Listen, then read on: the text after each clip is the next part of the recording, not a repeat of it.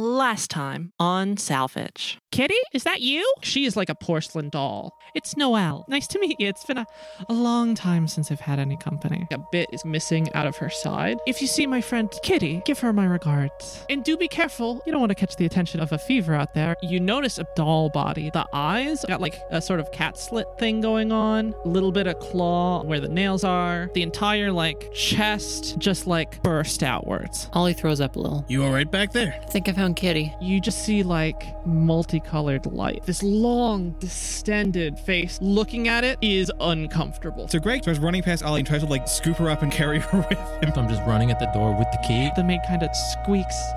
Sorry, ma'am. I didn't mean to make a mess. Are you worried that I'm going to eat you? This isn't Kitty's wing. It's fine. She's coming unraveled faster than the other ones. You end up heading right up into the office. Secret door. Yeah. You take the butt of your shotgun and push the curtain aside. It is completely full of dye. In parts of like a marionette and another dummy. Nothing in there, Greg? Well, no, Noelle. What you see is the ballroom. These same like creatures that you saw in the hallway. The three of them turn and look at you. So Greg's down. So Ollie's down. How's Joe doing?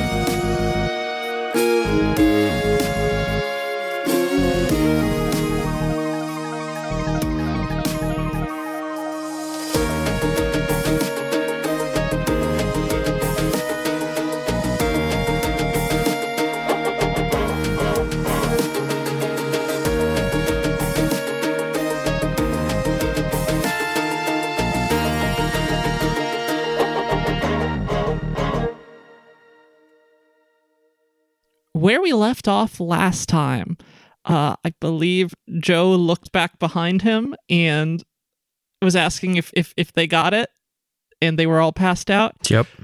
How's that feeling for you, Joe?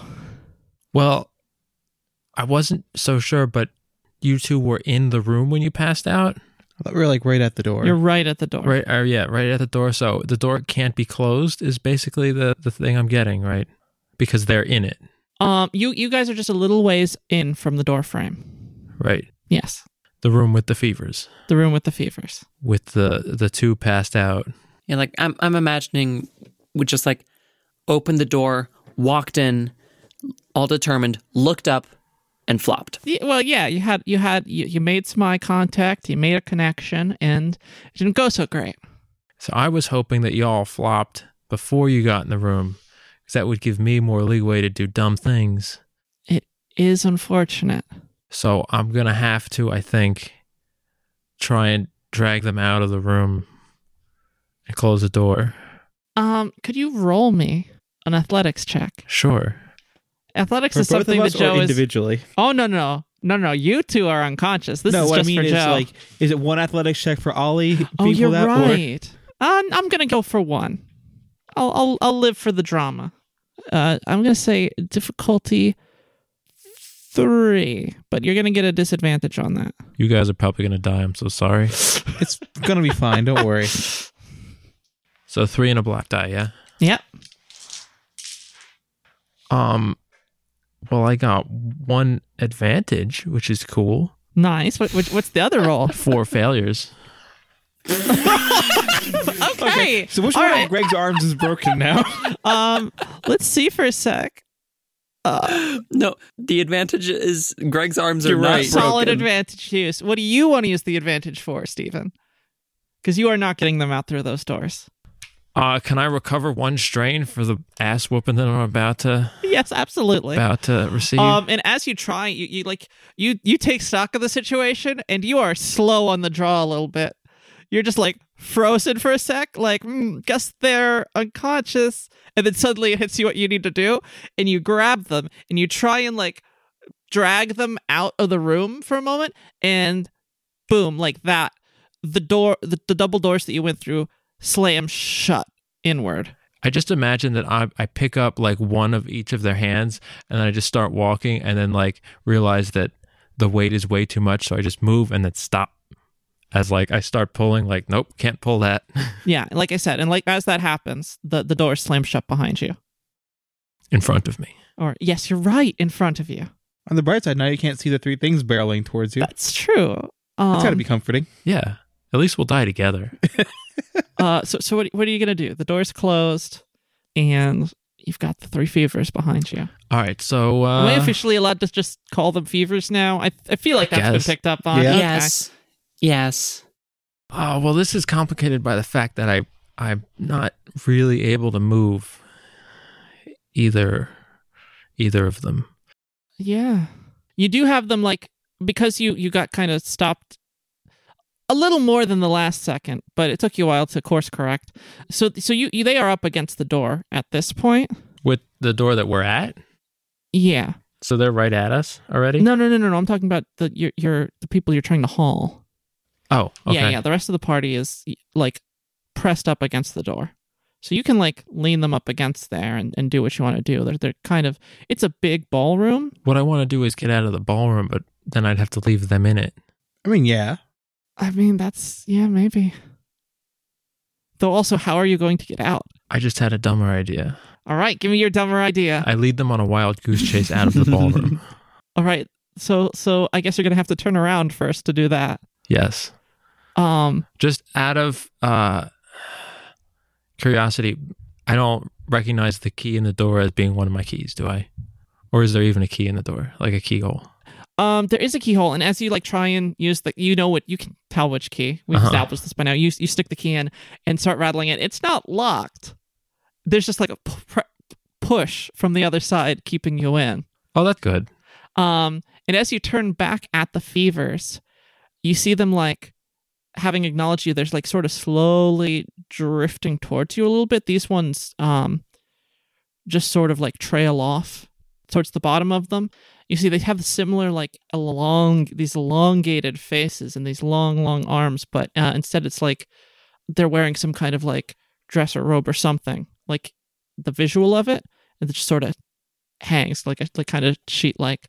So you don't really see any legs. They just sort of drift closer, and then two of them stop and face each other, and one of them breaks off and just slides over to like this broken piano in the corner, and just like the seat's broken, the piano's broken, and they just sit down where the stool would have been and start trying to play the piano as if the keys were there. And you start hearing like at first like light piano music start to fill in, and then as it continues to go on, more and more like instruments and music fill in, and you see like there's like an upper balcony around this version of the ballroom, and you see more fevers piling in all the way around like these upper balconies to the point where they're like crowded full, and just standing there making odd motions and gestures and sort of waving along with the music. Two doors at the back of the ballroom, but because it's instead of having like one door out like the one with Gervais, there's like two double doors, and they open up, and you start seeing like a whole host of fevers similar to the ones that you see down here start piling into the room, like dozens of them, multiple dozens of them. And the two fevers that stayed paired off, you see them, they like take each other's hands and start like drifting off dancing to the music bit by bit.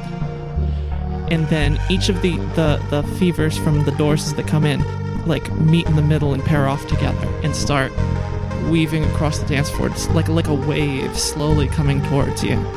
Well, shit. Like closer and closer and closer. Oh, boy. Oh, man. Oh, Doing boy. okay over there, Steve? I'm trying to think of a new dumb plan because both my other dumb plans aren't going to work anymore. I mean, take your time. It's not like your friends are in danger or anything. I know. That's the problem. I don't... Like, what are the rules for trying to wake people up out of strain damaged slumber? I think it's a medicine check. It would be something similar to that. I might have to attempt something like that just because. Is that what you're going to do? Because you kind of have like an immediate situation that is like starting. I think his medicine check would be just grabbing us by like the scruff of the shirt, like collar, and slapping us in the face a few times. If that's what you want to do. Well, the only other options are like have Joe bail on them, but that's a bad option because there's 1,000 of these things in here now. That's fair. The fevers seem to be ignoring you. They noticed you enough to start like whatever is going on as the ballroom sort of fills in. And again, just to complete the image for you, you are in this ballroom. All these tables and chairs, everything is just completely wrecked. Dummy bodies, like dummy doll marionettes, like the whole bunch, like bodies just like on the ground all over the place. There's like a mid-level balcony on the other end of the room above the two doors that come in. Mm-hmm. And there's like a dummy body, just some humanoid form just like hanging over the side of this balcony where these small stairs come down. And you see like more of the fevers. Are the fevers up on there as in well? In the shape of like marionettes, or what is their They look visual form? similar to the one with Kitty, except without legs, instead of more of like an incorporeal like end to the bottom of their bodies. Okay. They have that same flickering, fuzzy sort of look to them. As they come in, you see the drapes move a little bit, and then sometimes they don't and stop as if nothing's actually moving in the room, and sometimes they move like there is. I'm just going to quickly look up the rules for trying to do strain medicine. The thing is, that mid-level balcony, it does not seem, like I said, the upper balconies have fevers all through them. The mid-level balcony is clear, and there's a small staircase up to that one, and fevers are pouring into the room and pairing off, and it seems like they're dancing. I'm like, I suspect I could get Joe out of the room probably somehow, but not with them unconscious, and I can't really leave them there. You can try and get them through. There are gaps between the fevers to try and... To be fair, Steve, you don't want to leave us here. You can totally leave us here. Right. But I know what one did. Mm-hmm. And this is a room full of them, and you're literally unconscious, slumped in a corner. We'll be fine. Yeah, I'm not really seeing the negatives here. Ollie says from the grave. Do you want to go for the strain thing, or do you want to try and like get them into a safer position before you try that? Like what position would be safer? There's not. Like I said, there are no fevers on the mid-level balcony. And how would I get them there? One at a time? I guess you'd have to, if that's what you have to do. I'm just checking the strain rules to see. Does anybody know how? Doing it here in this situation, it'll probably be pretty difficult compared to doing it elsewhere. All right, so how am I going to move them if I can't move them? I guess try and move them. Would the difficulty be lower if I moved them one at a time? Yeah, the difficulty was for you running to get them out the door. Okay. Which closed on you. That's what you were rolling against. All right. So how difficult are they both going to be equal difficulty, or? It would be, each one is difficulty equal to their brawn. Ah, okay. So Ollie would be the easy one to move. Yes. Maybe I'll move Ollie first. Okay. So roll the athletics to. Is Ollie's brawn 2? Yep. Okay. Do I have another black die? Or what was that for? Again, that was for the specific situation Got of Alton. Yeah. It was largely because you were stuck in this reactive situation. Just picking them up probably isn't the hardest thing. One success. Yeah. Nothing else. Okay. All right. Cool. So you succeeded that. I'm going to ask you to do where are you going to take her? To the level that doesn't have any fevers on it. Okay. There is also a door out that way, which, according to the directions you were given, should be leading in the right direction for you. Can I open the door? Well, you'd have to get there. Can I get there? Yeah, sure. So you're going to try and like duck and weave between these fevers to get over there. They are like moving like back and forth and kind of like carrying a wave Ollie motion. Yeah. All right, sure. Okay. All right. I like this. All right. So you're like carrying Ollie. I'm kind of imagining you have her like by her arms, like a little bit over your shoulder, but still kind of like, I don't know. I'm sort of yeah. imagining like, you ever seen a cartoon where someone's like dancing with like an unconscious body? Like That's him what just I'm sort of, like, imagining, dancing yes. through That's the- exactly what That's I'm what I'm imagining as. So yeah. So you're gonna just try like duck and weave between them. Yes. All right. Roll me coordination. Oh, that's better. That's what I'm talking about. Fuck yeah. What? That's gonna be difficulty 3. All right. I saw you almost saying 4. I was thinking about how difficult it would be. I think for Ollie it'll be 3. Yeah, for Greg it'll be 5. I think for Greg it'll be 4. Ollie's a good dancer. Where in canon have we established that, ma'am? About Okay. 5 seconds ago. I mean, we've established that, back in her home, she would listen to a lot of music. Okay, you know what? That's fair. And I just figure, and she's also, as far as this party goes, like pretty dexterous. You know what? That's legit. All right. I get 3 success, 1 threat. Holy crap. Yeah. Okay. I know what that threat's gonna be. You're gonna pull your back some. All right. You're gonna get that one strain back as you like pull your. I imagine Joe is kind of like a skinnier dude. Yeah. That Under seems all his about layers, right. he's a little scrawny. It's that great tunnel diet. USDA certified lean. Exactly. Put that stamp on his ID. And so he's just so you like weave through, and it kind of hurts a little bit. You take that one strain, but you manage to weave your way through and get across to the other side. And what are you gonna do? You're gonna put her up on the balcony, just like prop her up on the stairs, and wait to get Greg before you pull Is them both up. The door on the other side? Okay, so it's you get to the other side, Right. and then you have to go up a small staircase, Oh, okay. and then up on that mid-level balcony, there's Can the I door. take Ollie up the staircase? You can. You're a lot closer now, as you obviously. Or should I try to dance Greg through the fevers first? It's up to you. I would say it is a bit safer up at the top there. True. I think I'll try and leave Ollie at the top in the safest place. Okay. Yeah. All right. So you get up to the top of the steps to that door. You can't really see much because you're hauling Ollie, and you kind of have to adjust for that. Okay. And you sort of prop her up against the. So I'm holding her, and her head occasionally just flops in the way of my vision. Exactly. It's like, damn So it. you prop her up against the door out of that on that side, and then as you turn back, you kind of see what that figure was that was hanging off the edge, and it's not a dummy, just hanging limply off the railing.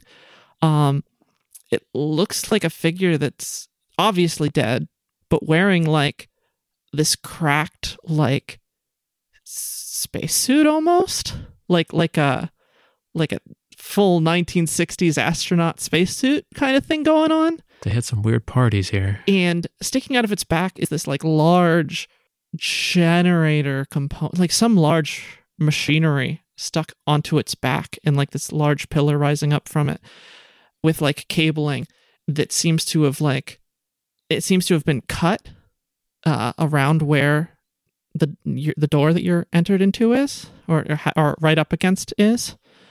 It is just hanging there. Okay.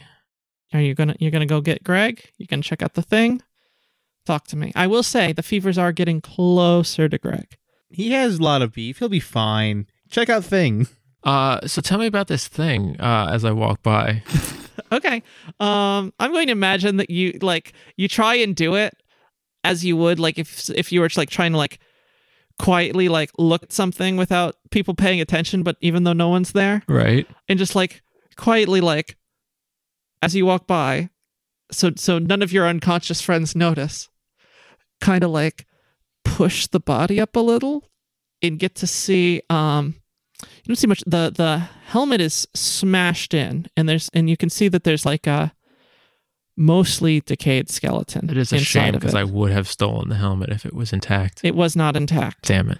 And it seems that there's like large gashes in the front of the suit, ripping the fabric in some of the piping and all that.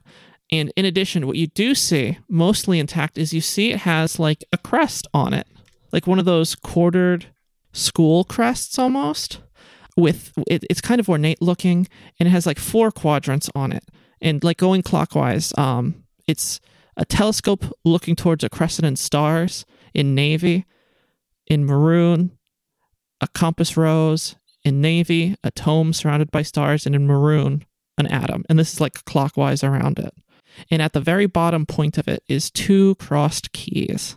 I assume none of that's important. Not at all.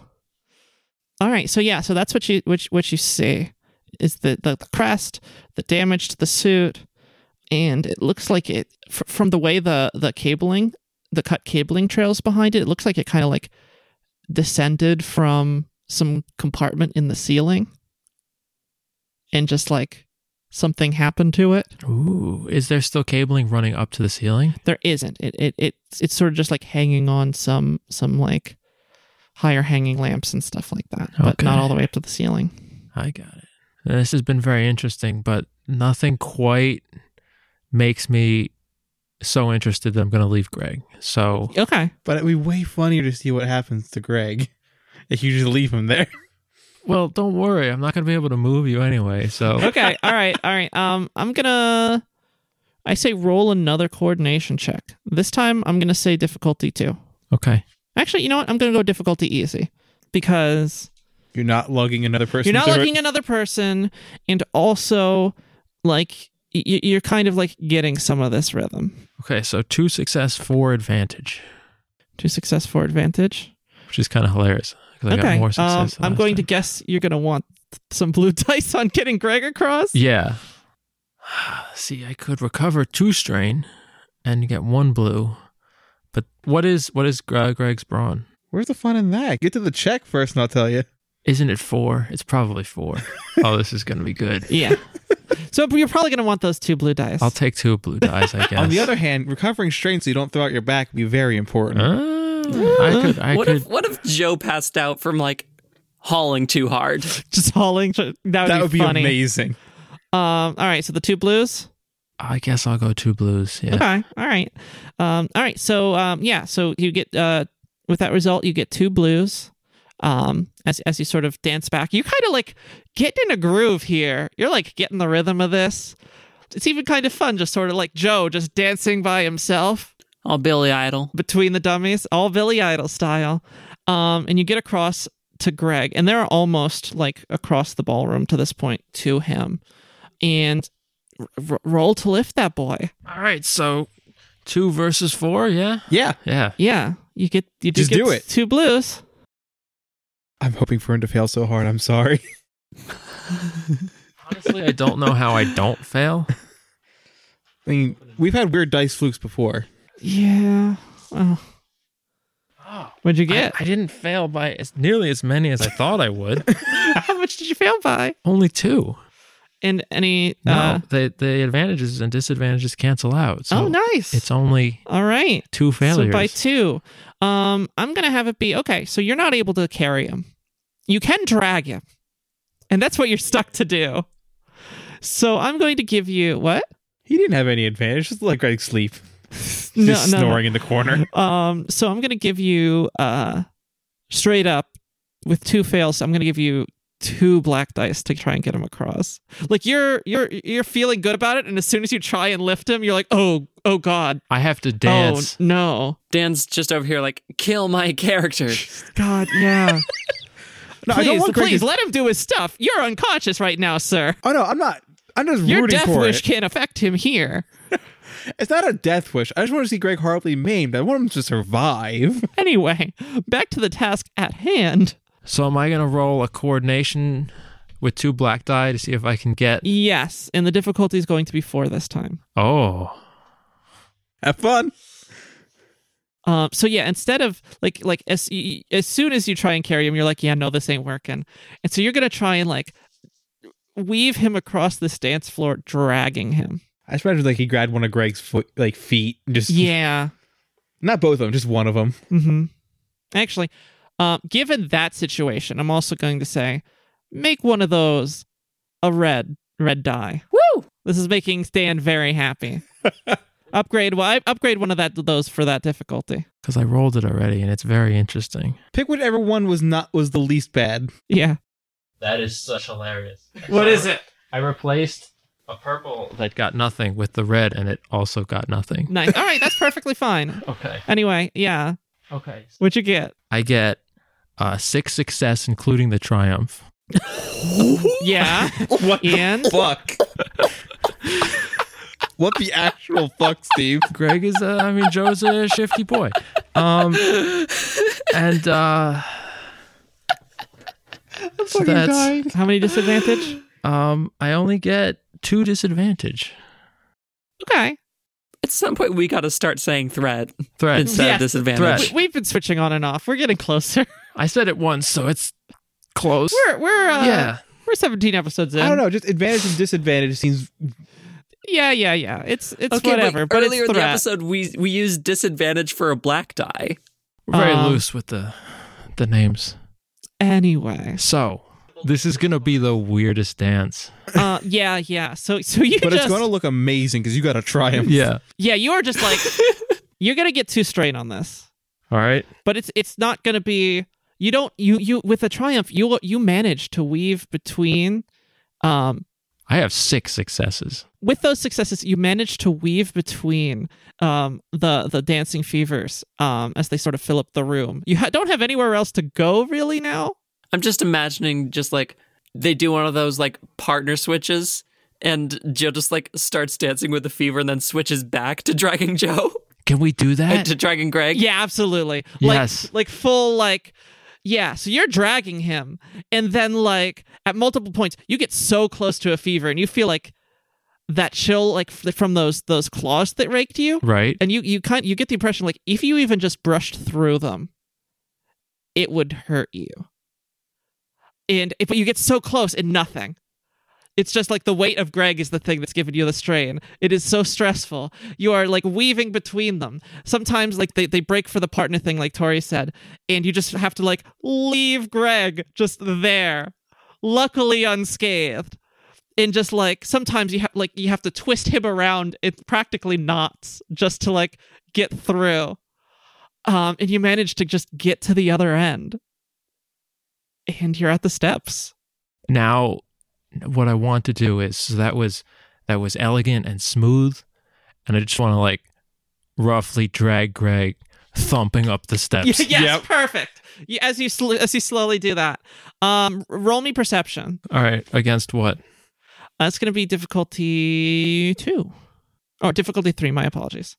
You're a little preoccupied with Greg because you're trying to pull him up. You probably have your back to the top of the steps as you're like trying thunk him up the staircase. Like, I know it doesn't matter, but should I just give Greg another strain? When he wakes up, we'll talk about it. 1 success, nothing else. One success, nothing else. Yeah. Okay.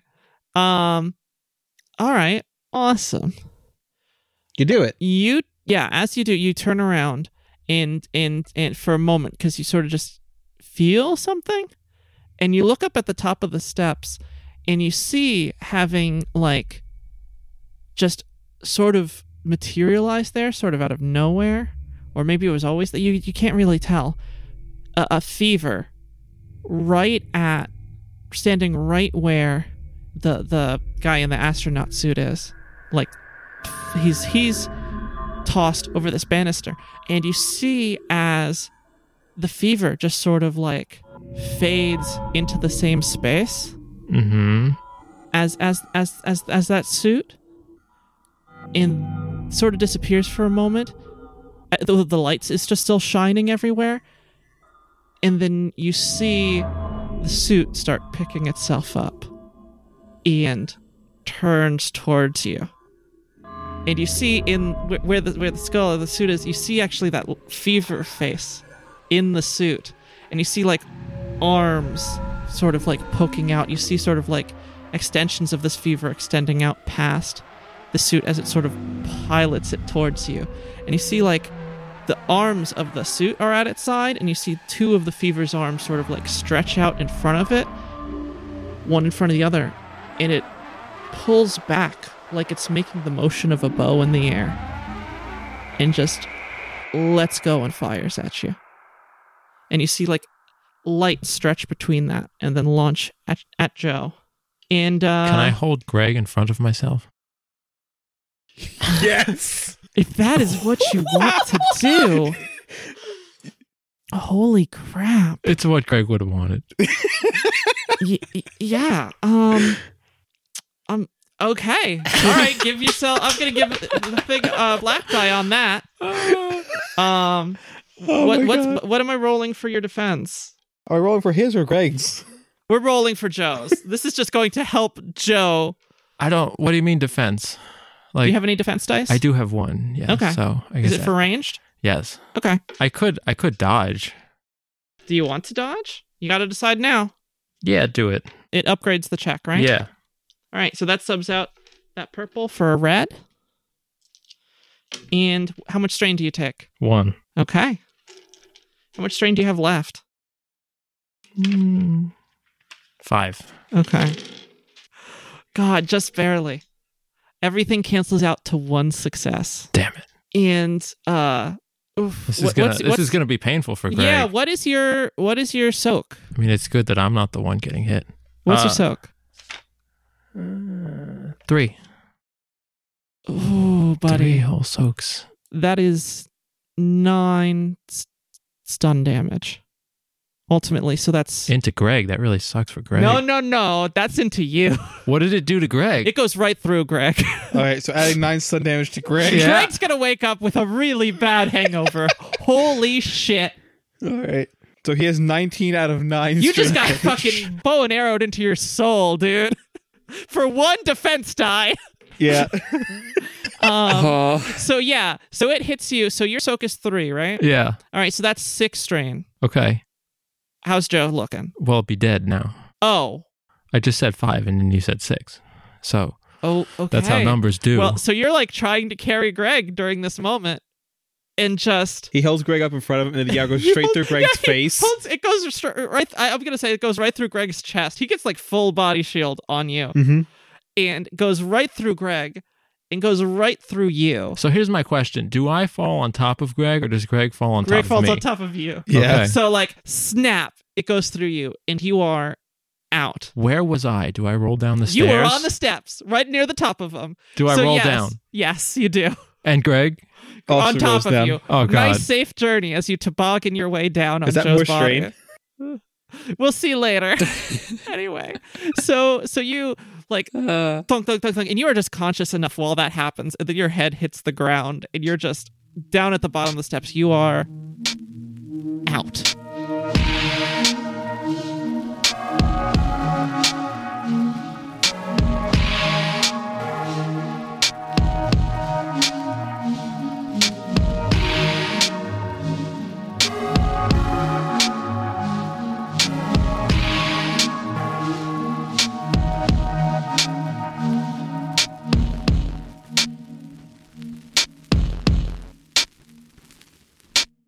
What is up, everybody? Dan here, filling in for Aaron on the mid-roll this week. We are back at it once again with this, the penultimate episode of the Mansa arc. Aaron has done a fantastic job, as always, building up the tension and traumatizing our characters, and I personally cannot wait for you guys to see how this ends, and it is one of my favorite moments. Shifting over to news briefly, we should have fixed the one Spotify episode that was giving us a bit of trouble. We had to re-upload the fix, as for some reason it did not take the first time, but it should be working now. However, as always, if you notice an issue with any of our uploads, please contact us on Twitter or drop us a message on the Discord, and we will be more than happy to get that fixed as quickly as possible. Well, that's everything I have for you guys this week. Take care of yourselves and enjoy the rest of the episode.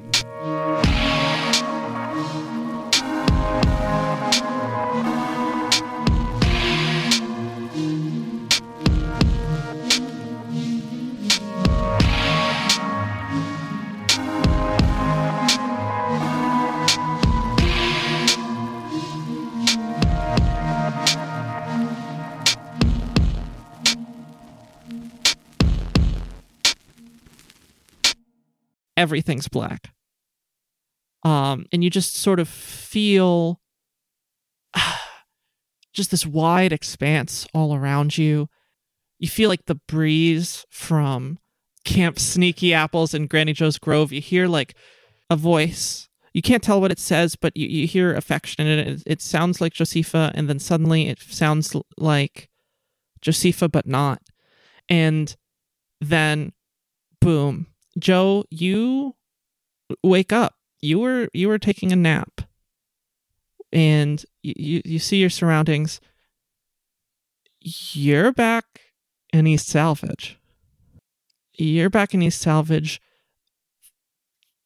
the day before you fell. You are right on the outskirts of this small town in the tunnels. It kind of looks like hell. It looks like it used to be like a bigger town, and then as just the chaos of the tunnel sort of crashed around it and isolated. Yeah, it was still mostly fine, but closed off, things have just sort of become a lot more collapsed and a lot more depressed. And the tunnels have like pushed further and further. And you're like right on the outskirts of this town. You've kind of been traveling for a couple days. It's been years. It's been how many years since you left the Audio Zeneca Employment Lodge? How many years has it been? How many? Do I have to make it up on the spot You right were now? 20 then. Yes, you do. Okay, I'll say like 5 years or something. Should it be like 10 years since he left? How old is he? I never decided. Does Joe even know? I guess Joe He wouldn't wouldn't. know. I kind of imagined it. Let's say like 9. It's been like 9 years. All right, it's been a Some solid hard amount living. of time. Yeah, 29's like on that he's 30 worse cusp. for wear. Yeah. He's definitely looking older than he is. And you are like you're waking yourself up. You have curled up in like this small cavity between some like grinding mechanisms that you have stopped up with your own hair. Brilliant. You've like ripped it off, and you have like half of it hanging long, and the other half is like almost shorn, like right up to it, right up to your head. And you are literally sleeping in this spot that you have made for yourself in these grinding mechanisms that it's probably going to give pretty soon even. But you're just like, I can set this up for a little bit. And you did. And as you sort of like just barely give yourself like a cursory dust off, it's a vanity dust off. It's like, nothing's really getting clean here, but you're doing it for just the sake of it as a gesture. And you get up and you've seen this town from like a ways down the tunnels. There's like a larger expanse where it used to be a lot more open. And you've been headed here for a while. And I guess you're going to head into town. Which town is this that I'm looking at? This is East Salvage you're looking at. Oh, okay. I guess I will. Yeah. This is the last day for East Salvage, Okay. if I remember our chronology correctly. Yeah. And you sort of wheel into town, and as you do, there are a couple people, and you see like there's still like a little bit of like trading, and like there's some life in this town, even though it looks like it's really, really rough. And like most places you've been, people are keeping a wide berth from you. You haven't really made any connections since you were in the employment lodge. You've mostly just gotten by with your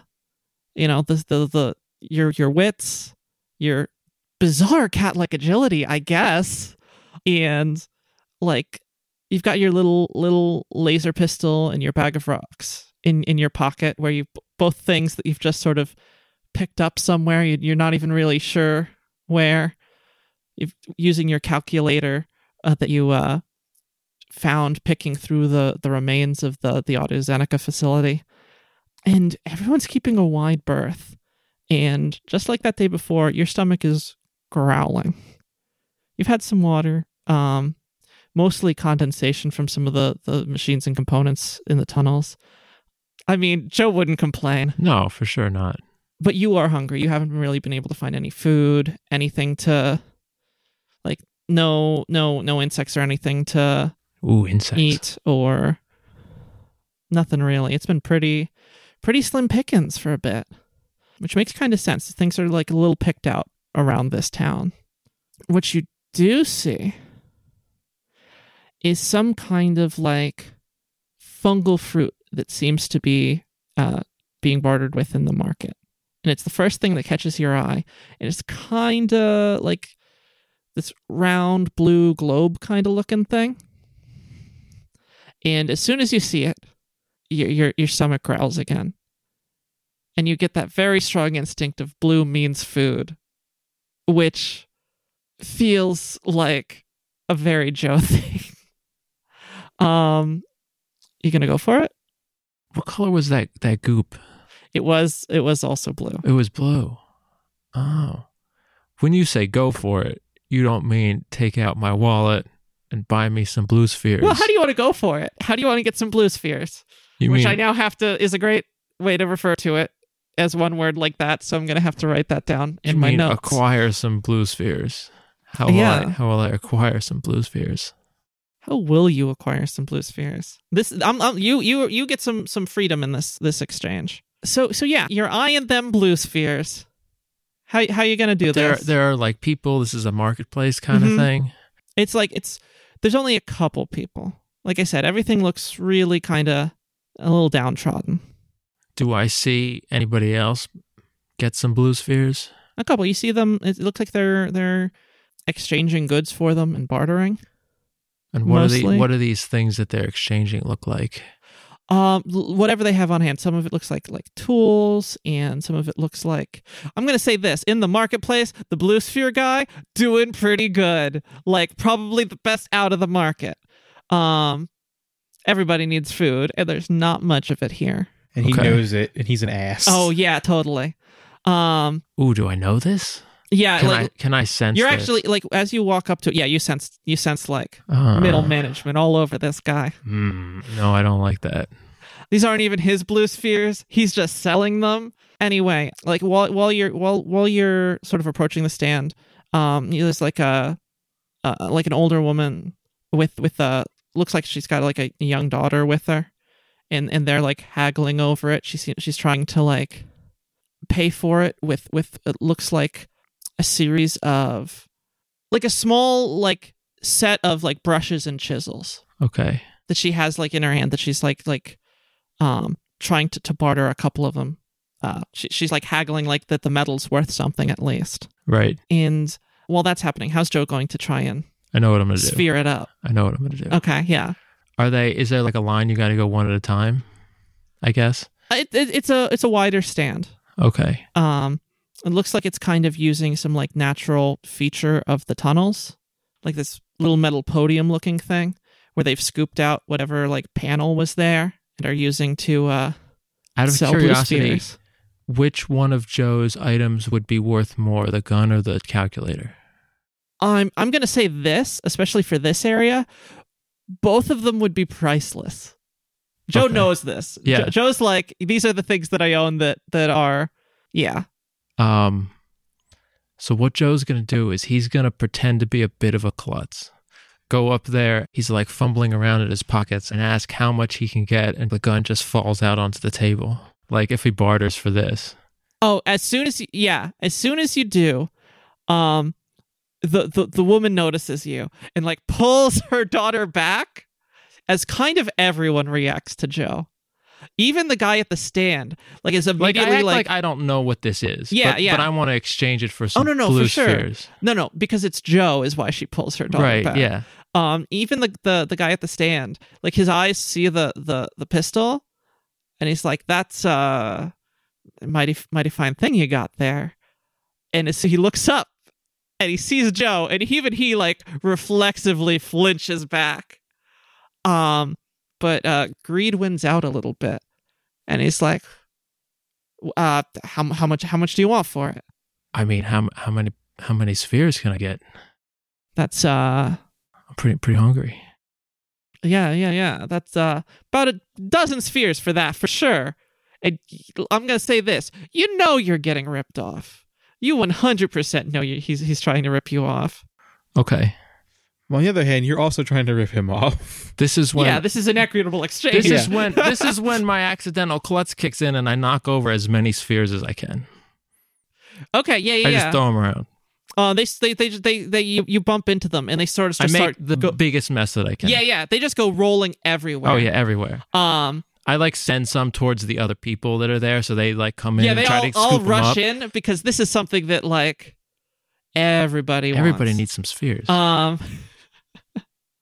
And as the guy's just sort of up in arms about it, like you see like the little girl starts like picking them up, but you see the mother kind of like is about to tell her to maybe not, and then actually just instead just scoops her daughter up and leaves with her, and the daughter has like just tons of spheres in like a long hanging part of her shirt, just like, you know, that thing when you're kids and you've got like picking strawberries or whatever, and you got them in your yeah. She's done the whole makes a little pocket just full of blue spheres, and her mom's just like, nope, not giving them back. Let's go. Yep. And you've got the guy, and he's sort of yelling at you, and he's like, hey, no, you bring those back. And he's struggling with the crowd. And what's Joe doing? Joe's gonna try and pick his pockets. Okay.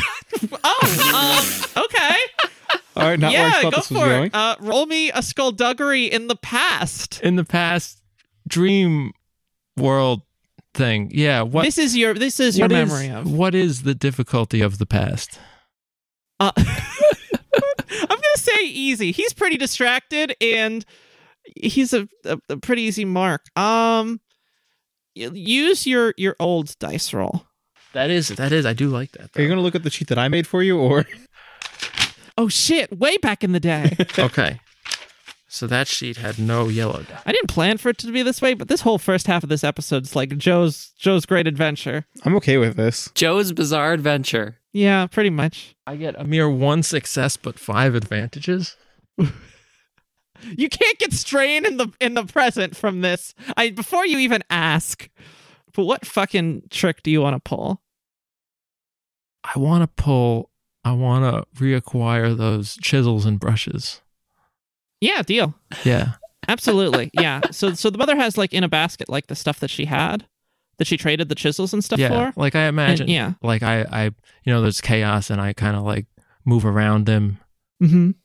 And then maybe he turns around and maybe Joe's just not there anymore. Yeah. You grab that. And just disappear in the crowd. Maybe I have, I'll take 2 spheres or something. Yeah. And you know what you also grab? What? You grab out of his hand, out of like some of his pockets and some of his wares there, you grab something you haven't really ever seen before. It's a glass jar. It's a bottle. A glass bottle. It seems to be full of some kind of fluid. You'll find out later that it's liquor, and you've never seen anything like it in the tunnels. And so it automatically scoop that up along with the chisels. And along with a couple, I'm going to say you just see some rocks around to add to your pocket rock collection. I only noticed how fantastic Joe's pocket rock collection is, considering the setting, which is now actually really strange to me. It's giving me a headache. Yeah, there aren't rocks here. Yeah. Actually, so never mind. Yeah, pocket rocks. They're yours.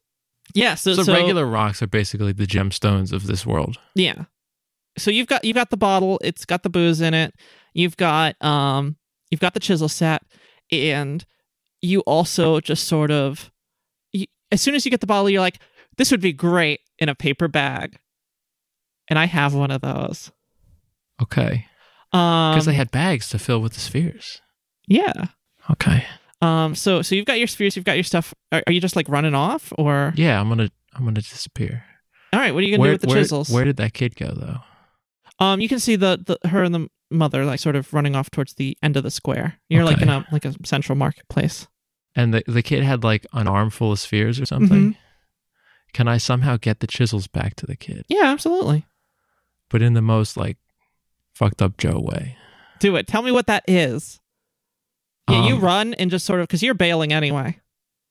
You can see that there are actually like guards, sort of like there are a couple people that seem to be like guarding the square. And they're sort of starting to rush up to the stall at this point as this whole craziness is happening. And you're able to catch up to the you're right behind the woman and the daughter. And how are you going to do this? Debating, should I do like a reverse pickpocket and put it in their pockets so they find it later? Or should I just like throw it on top of their reverse armful of pickpocket spheres? is excellent. You like reverse pickpocket? I miss you at reverse pickpocketing. This is normally one of your best strats. Yeah. So please roll me a reverse skullduggery check. Yeah. I'm gonna go difficulty 2 on this because and you know what what the result of this is gonna be? How anonymous your being a decent human is. You're never gonna believe this. What? I failed. What? Okay, that's awesome. How much by? I failed by 1, but I have 3 advantages. Okay. I'm going to, let's say you get to use those advantages as a maneuver to like scooch as soon as this botches. Okay. You go to reach to like stick this in this woman's pocket as her and her daughter run by. Yeah. And like she just sort of can tell, she sort of just, as she's running, she sort of switches the basket to the other hand with her daughter's like under her arm. And she grabs your hand as you're about to stick it into her pocket. Okay. Maybe this is something she's used to in this poor town. Makes of sense. East Salvage, and she grabs it and she feels the chisel set in her hand, and then she lets go for a moment and just stops as Joe just bails, just runs, bails, and just for a brief moment, like as you just let the stuff go and she takes it, and she just sort of looks at you for a moment in the eyes, and I'll say this. This is the first moment of like, it's like gratitude. You see gratitude, and it's like this first moment of positive feeling another person has given Joe. Just the briefest hint of it. And Joe just goes running off. And eventually he makes his way a little bit past the town. And I guess he's just munching on his like ill-gotten, well-deserved blue spheres, I guess. Mm-hmm. A whole bunch of them. And as he like finishes up his whole little batch, I imagine Joe kind of, correct me if I'm wrong on this, but I imagine Joe kind of like eats bear style. Like he's like, I have what I have on hand, I eat it all, and then stops. Is that better, or is it more funny if he eats half a sphere and just puts it in a pocket? Oh. He does that, and then like 30 seconds later, he's like, I'm hungry again. Yeah. Gets it back out. you're right. You all threw out your pockets. You end up eating all the spheres. I'm like, no, I need to save this. I'll let you No. have a half-finished one in your pocket. Okay. And while that happens, you just sort of like, you start to, you make camp and just lay your head on some machinery. Luckily, this one's already broken. You don't need to rip off your other side of hair. I only got that one side left. Yeah. And you know what? Honestly, you always prefer to have at least one side of hair left. Yeah, you can't pull that too often. Right? Yeah. You've got like 6 to 9 months till you're ready to pull that again. For sure. And you just sort of like make your little camp.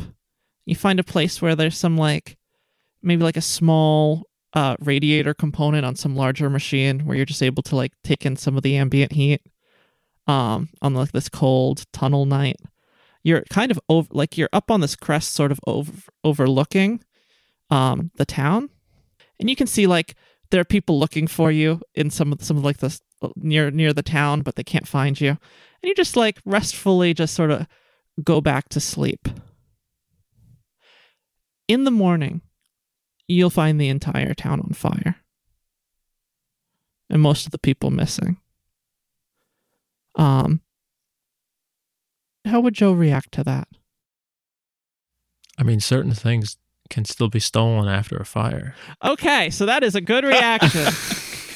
Yes. So you wake up the next morning, and when you do, the town is on fire.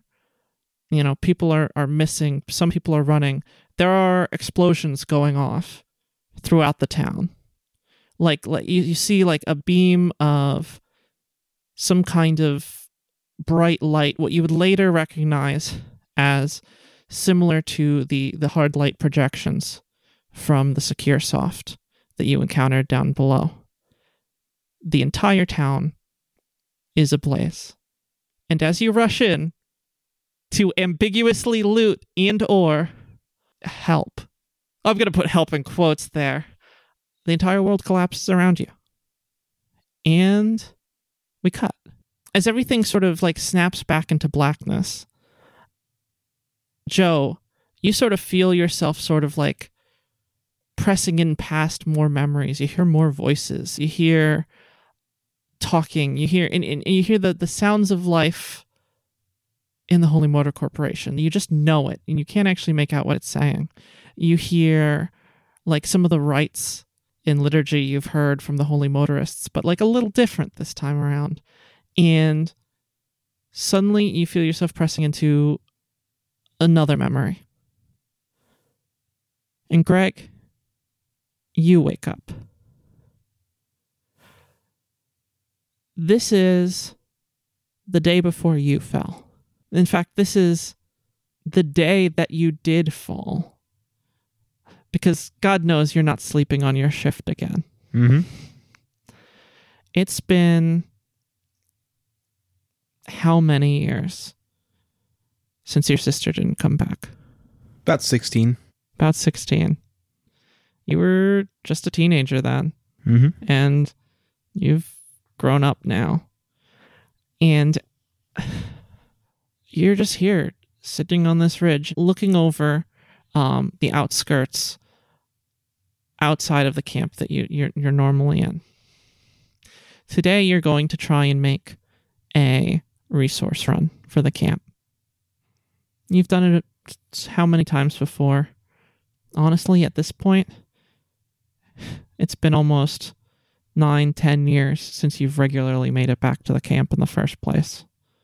4 or 5 years after your sister left, since you've seen her. You finally found out what happened to her. You found her journal, something that all of the tunnel scouts end up keeping at some point or the other. But you recognized hers. Stained through red, discarded in some small corner of the tunnels, probably around where some Secure Soft wore in, or some other tunnel predator was nearby. Doesn't look like any violence or anything as far as you can tell, just that she fell and slipped and died. You never found her body, but you did find her blood-slicked journal, like dried and crusted over. The page is almost illegible. And you still have that on you now. And this memory isn't of you finding it. This memory is of the day you fell, which honestly at this point is just about the same as every day since then. You scout in the tunnels. You make your way. You avoid getting close to anyone. And you just try and get by, because even dying would be a waste. And as you sort of get yourself around and just, without even thought, just sort of like make your way down into the tunnels. What's on Greg's mind as he takes out this excursion? What's he going to look for this time? Well, recently there was another tunnel collapse which cut us off from the usual lichen farms, so he's trying to find a new route, either to get there or some other nearby food source, because it's put the town on harder times. Yeah. Makes a lot of sense. And the path you're taking, you're going to have to go through some rough spots. You know, there are a couple other camps. Most camps tend to try and work together in this area. I mean, no use really fighting over anything. It's just a waste of resources. But you've got a couple scrappers that have less than nothing and are looking for any protein they can find. You know, couple loose bands of people, you know, out further towards the collapsed remains of North Salvage, just still constantly, you know, leaking water. There's water running on your head right now as you get closer and closer to the remains of the town there. What's Greg thinking about? What's he doing? What's he looking forward to? What's on his mind? There's not really much that he's looking forward to. He's evaluating the tunnels, trying to see, are there any cracks forming? Is there a potential that there's going to be a collapse here? has any new ways opened up, because the tunnel collapses aren't always bad. Sometimes they open up new routes. Oh yeah, and the tunnels are, as you get further into like some of the more wild areas of the tunnels, the more unchecked ones. I mean, things change pretty frequently, beyond collapses even. It's like just some passages of it are just rewritten every now and then. And you've learned to look out for any constructor machines as much as you can. You mostly only hear them, but you've learned to recognize the sounds and to pull yourself back, and you make your way closer to the city. And you said you're looking for a new route to some of the lichen farms. New route to some of the lichen farms. Anything that might be making like a hive nearby, because if you can find a hive, that usually means that there's enough protein around that something can sustain itself, which means either they can hunt that or find whatever they're feeding off of and go for that. Oh, yeah. Well, what you do see as you make your way through, in one of the new tunnels, it's one of the smaller ones, like big enough for you, but like definitely on the smaller end, you see sort of like creeping around. You hear it first, and then you see it, like a small, and it's small in this sense, I mean like dog size insect. It looks kind of like an overgrown cricket of some kind. And you've seen these hoppers before. A lot of times they end up coming in packs and can be pretty vicious in the same way like a pack of wild small dogs can be. But I mean, you've got your junk shotgun on you. You've got, you can hold your own. And it doesn't seem to notice you, which is rare. You're usually on the other end of this kind of encounter. And you see it, and just sort of, as soon as it notices you, you notice it's alone. And it hops in further into this newer tunnel. Greg was, for a hot second, considering shooting it, because quick food is always good. Mm-hmm. But I think he quickly held himself back and realized, if I can find out where they're coming from, that's a lot more sustainable than a quick one-off. And tracks are a lot harder to find on concrete, obviously, than they would be in like dirt or anything a bit more malleable. Yeah, and what you do know is, I mean, at the end of the day, there's still people tending that lichen farm. It'll still be there by the end of the day, but you might lose this hopper. And what you also know is they tend to form like small little dens further into the tunnels. And the way they sort of build them, even you can even boil and bake some of the building material of it. It's tough but edible in that way boot leather is. Mm-hmm. So finding that would be a big find. I think the bigger thing is that it's actually somewhat water resistant. So they're able to waterproof things. Yeah, it's which making dry spaces is a premium. Yeah, every part of the buffalo and all that. Mm-hmm. But yeah, so you're gonna quietly sort of follow it. Mm-hmm. Okay, and I assume you're being careful. You follow it in, and you're checking pretty rigorously to see if any of these tunnels look like they're about to collapse. And you can tell these aren't ones built by the collapse. These are newly constructed ones. You can even kind of hear moving away from you. Like as you put your hand up against the wall, you can feel the vibration just a little bit of one of the constructors kind of mulching through, moving away. And you follow this thing into this winding mess of tunnels. And roll me navigation. All right. Difficulty 1 this time. Just 1 success. Okay. You make your way further in, and you spot it again. And as soon as you do, it starts hopping off, and you can hear some more chirping in the distance where it is, where it's going, from other ones as well. And you turn the corner, and roll me another navigation check. This time, difficulty 2. 2 success. Okay.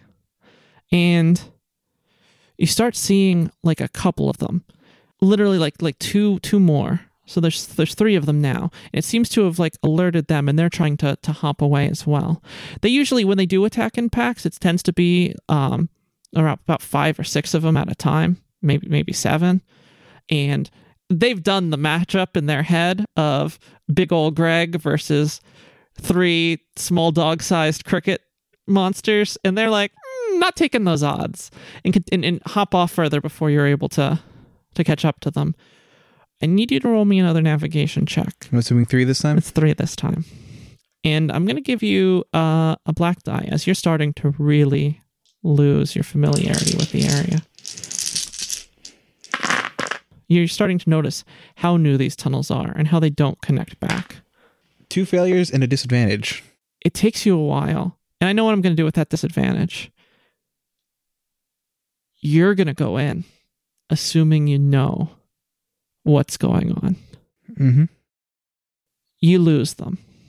And not only do you lose them, you go much deeper in until you finally realize you have no idea where you are. You don't know your way back. As much as you're able to keep track of the stuff in your head, you've pushed too far past what were the boundary markers that you had. Maybe even you mistook some previous things as like landmarks, because duplication's rife in these kinds of tunnels, and you're lost. Hell, Greg. God damn it. Maury'd be kicking my ass right now. All right, turn around. Just retrace your steps. How often does Greg think of his sister? Not very often, but when he does, he sort of like kicks himself that he needs to do it more so he doesn't forget. Of course. But he's always so focused on the now that he doesn't... Yeah. Yeah? Mm-hmm. Roll me another navigation check. It's going to be difficulty 4 this time with 2 black dice. Well, that's a fun one. 3 failures and a disadvantage. You just keep going deeper and deeper in, and you just are more and more lost. You can't even hear the chirping of the hoppers anymore. You can't hear even the grinding of the constructor to give you some semblance of where you are. You find yourself kind of in a clearing, like a larger one, and one that you definitely don't know. And you're just lost, man. Well, shit. It takes you hours. You're there for about a day and a half, just winding around and looking for anything. You come across no food. You come across no water. No, I think water is the one thing we got in abundance. abundance. You're right. You do come across water. My apologies. As water sort of like leaks down around all of this. I think honestly the harder thing is he needs to find a spot to get dry because you can't be wet all the time. Yeah. No, that makes a lot of sense. But he's just, and he finds maybe a little spot just a little bit drier, but he has no bearing of where he is. And it kind of hits that point with Greg where, like you said, he was thinking about his sister a little bit earlier. He's noticed. He's kind of hit the point of no return here. He's more than halfway committed to this sitch. He's probably going to die here. Probably just like his sister. How does Greg feel about that? I don't quite want to say he doesn't feel anything. If anything, he's like, he feels a bit stupid, but he doesn't, like, he's always known that he's going to die out here. Is there some relief in that? No, not relieved, because there's still, like, he still has folks he needs to help out, and he's sort of let them down. Yeah. But, and he's mostly just kicking himself that he was dumb enough to get focused on a target. Like, the second he spotted 3, he, like, I should have just taken the damn shot. If I come back with 1 or 2 of them, everyone would have been happy enough. Could have come back here, maybe with another team. But he didn't.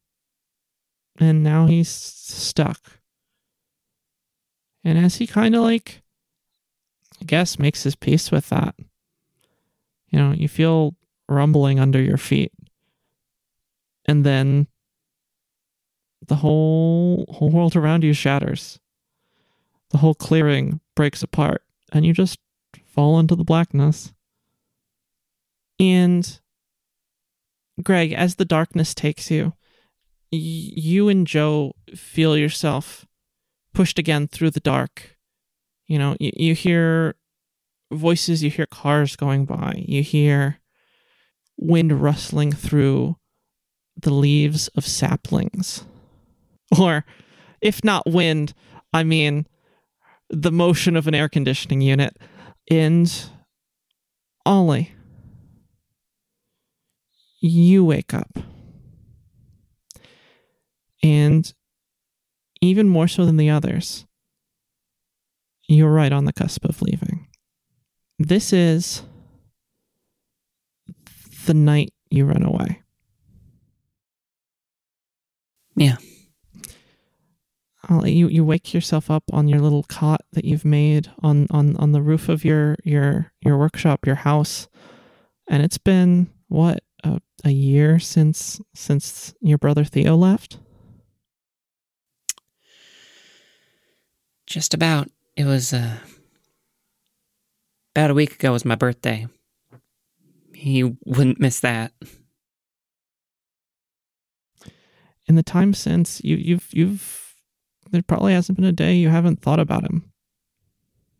Thought about the fact that he left without telling you. Yeah. At first, maybe you thought that he left, ran off to the city after meeting up with that frequent customer of yours, except you got in touch with them and he never got there. The delivery that you made never reached its destination. You even took the big radio on your roof, the one that you used to listen to stations, both from Central Salvage and from elsewhere in the city, and nothing. You radioed contacts all across Central Salvage, even in Westwall. Nothing. People have been looking for him across the city of Central Salvage for 2 or 3 months at least, and found nothing. And you've just stayed in West Salvage, just trying to act like everything's normal. But, you know, what's been going on through Ollie's mind through all this? Well, Ollie has been, for the most part, just trying to keep herself as busy as possible.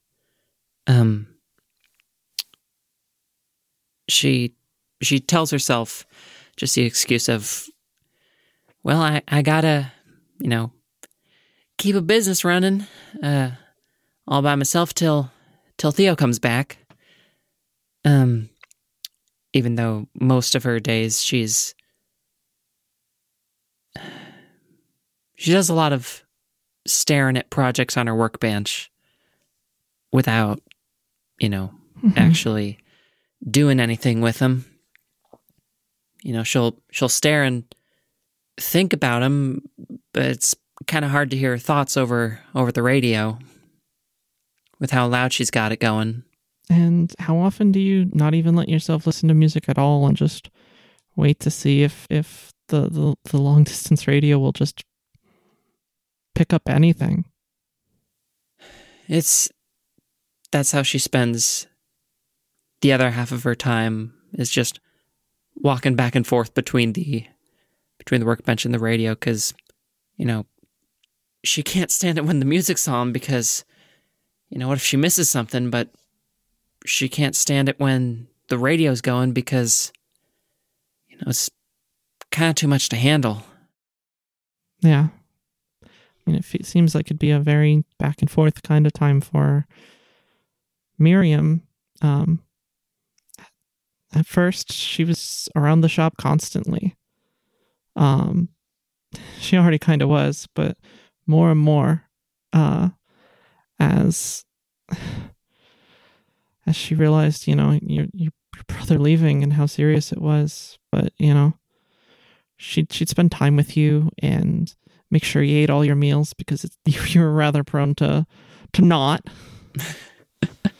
And sometimes read to you while you're working at your workbench and talk to you.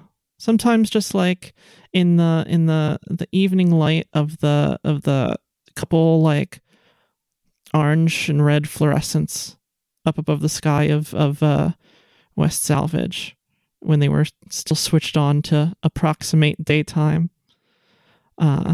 She'd lay up on your near your cot up on the roof with you and just talk about anything as long as it wasn't Theo. She'd talk about the times that you and her spent with her Uncle Mort and your Aunt Vic before both of them passed, about what's going on with her and the little library and bookshop that she runs in town that has almost no business but makes a couple big sales every now and then. She'd talk with you about how she'd dream about traveling. You always knew her favorite books were travelogues and adventure stories, and about just going somewhere, and then she'd catch herself and then just chat with you idly about your day. And then eventually she stopped coming by as much. Less and less over time. I feel like I just got busier. Like, she'd come by and, I'd say I was too busy, running the business, and she better come back tomorrow. And tomorrow the same sort of thing would happen. Every once in a while she'd be by, but she started coming less and less. Maybe she'd stop in and leave something sometime, and eventually even that would fade. And this evening, or this night even, the main lights are off.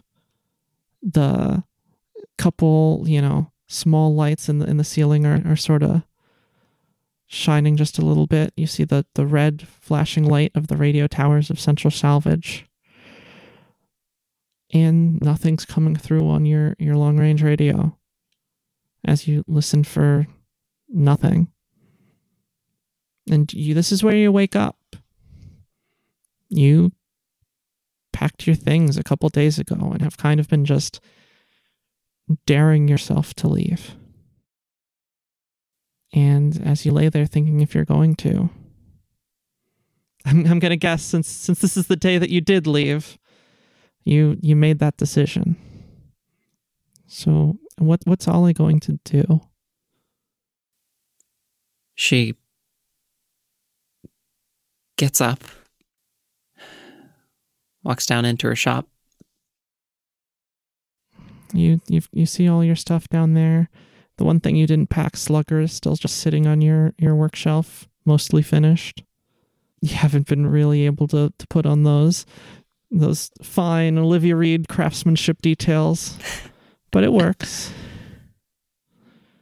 And as you get your stuff around, you see asleep at your kitchen table, the one where you sat and looked at your book, the book that Miriam gave you while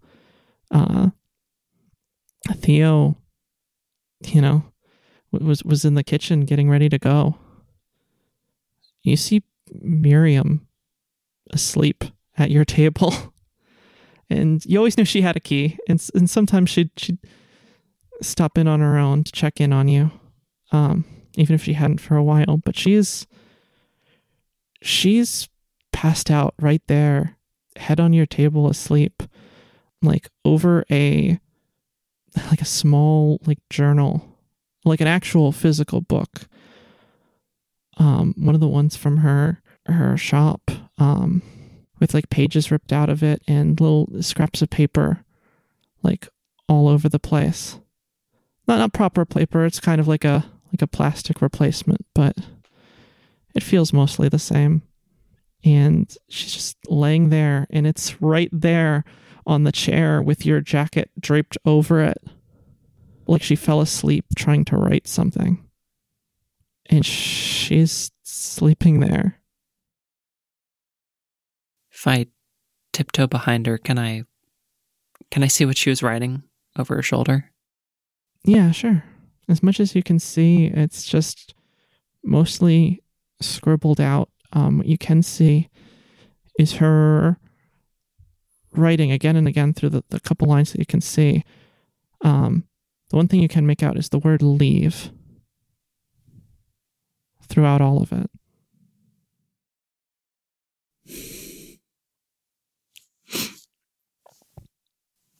Golly.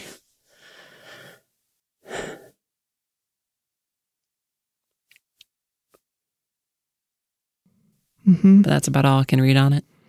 You can't make much else. It's like she's trying to make some kind of argument, and it's about leaving, and that's all you can really tell. You can see she's brought like a little satchel of food and supplies with her, a little basket and bag right down next to her. She's wearing her own coat. I almost half moved to wake her up, but stopped myself short. And I go back over to my workbench and see if I can find something to write with. What you realize is you can't find your pen anywhere. And you're not the most well off, and this is West Salvage. You've got a pen, and you notice that Miriam's holding it in her hand a little too late.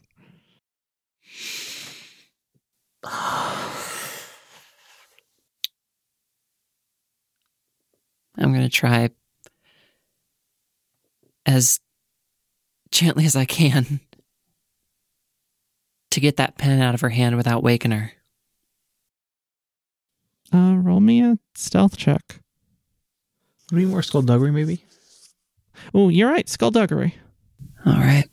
The difficulty on that is going to be 3. That's 3 failures. Okay. Any advantage or disadvantage? No. Okay. I'm going to flip a story point for this one. Go right ahead. You reach for it, and you're not able to get it out of her grasp. Like, you keep trying. You don't wake her up. By some miracle, you don't wake her up. But each time you try and get to take it from her hand, and it seems like she's going to wake up, you just bail. And you just can't get it from her.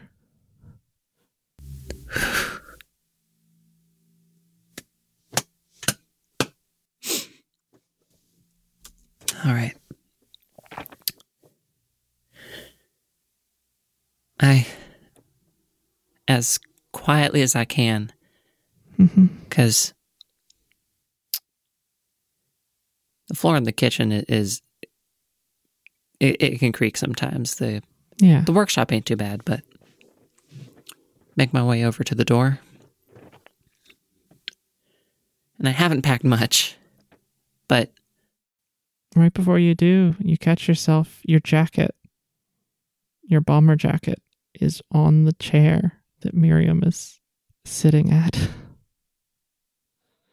And you're able to, like, slowly get it and quietly get it off the table, off of the chair without waking her up. But it's just as painful as you thought it would be.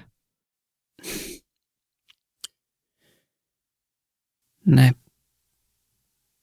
put it on, head over to my belongings, and again, I didn't pack much. I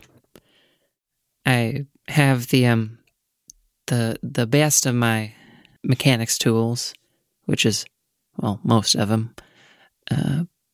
I've grab some painkillers just in case. Couple packs of gum. And Slugger. One of the things in your little corner there, is a small blanket on your chair that sometimes it's like a towel almost. Sometimes you use it to wipe down components, and sometimes you use it just if it gets a little cold and the heating units don't kick in. And it's not part of the kit that you packed. No. Where is it? It's sitting right on the stool of your workbench. Yeah. I hook Slugger into my jacket. And I, take the blanket. Well, sorry, towel. But it's kind of a combo for you. You're pretty practical. It's fabric. And try to figure out which side is cleaner. And drape it over Miriam, and I back my way out towards the door. And when I get there, I look at her and barely even whisper in it. I just say, "Hey, Miriam, I'm head out to the city for a little bit. Just a supply run. I shouldn't be gone long." And you just hear like a little like sleep whimper from Miriam. And I guess you leave. I guess I do. You walk out from the small town of West Salvage, the small little in-between like road stop between two larger towns and a city. And, you head towards the one place that you did have a lead from where Theo went, which is, it turns out, one of your further off neighbors who you pulled a couple jobs for, saw him the day he left and saw him head into a mess of tunnels. These small protruding like hills of tunnel, like welts on the floor of the salvage yards, and you make your way in, and as you do, you get deeper and deeper and deeper in, and as you reach what you feel like should be the bottom, but obviously isn't, well below your town, you feel a crinkle in the pocket of your jacket. And when you reach in and feel it, it's an envelope. And as that happens, the little light that you have and all the tunnels around you go black, and you feel yourself fall. And Ollie and Greg and Joe, as you fall from this last memory that one of the three of you is familiar with, you hear a bang and an uncomfortable silence all around you. And once again, you're seeing through Anna's eyes. She's groggily waking up in what looks like some kind of like bunker or safe room, and suddenly you feel she feels a weight on her lap, and as she sort of just comes to, she realizes what it is and pushes it off. It's the owner of the Holy Motor Corporation. His head on her lap, dead. Because in the moments right before this, as she realizes, she shot him. And as his head falls off her lap, as she pushes him off, and his hand sort of like slips past her leg and hits the ground. You can see where his head was. You can see, instead of the red you'd expect, instead of the same mess you'd expect where his skull was, instead there's just a silvery liquid like mercury. Even the puddle behind him on his desk, where any splatter went, it's just this pool of this mercury liquid as it slowly evaporates upwards in droplets as it rises up, bit by bit by bit. And slowly evaporating away. And she stifles the feeling of needing to throw up. But she obviously can't, but she feels that same nausea nonetheless. And she tries to look away from it. She's having trouble walking. There's something wrong with her leg. And she sort of like stumbles a little bit until she gets a hold of the rifle that had sort of fallen to her side after everything. It's the same rifle that you've known her with this whole time. And she sort of picks it up and kind of starts using it as a crutch as she sort of tries to like slowly make her way through this room with its grid like steel walls, and it's contained. She makes her way over to like a panel, and it's got the same scanner that you saw in the other room in the elevator. And she curses under her breath and looks back over to the owner of the Holy Motor Corporation, and slowly she gets herself down and pulls a ring off of his finger. But realizes it's not there. A detail she forgot. And as she picks herself back up, she looks, it's on the bookshelf next to the desk in the chair that she was sitting at. And she takes it. It's a silver wedding band with the Holy Motor Corporation logo engraved on it. And she takes it and puts it into the scanner. And the door opens up to an elevator. And as she makes her way into the elevator, she finally lets herself just sort of collapse a little and slump against the side of the wall, like the little elevator handhold, just propping herself up just a bit, letting it hold her weight. And again, she's just nauseous, but she's going to push on. She doesn't really have much choice.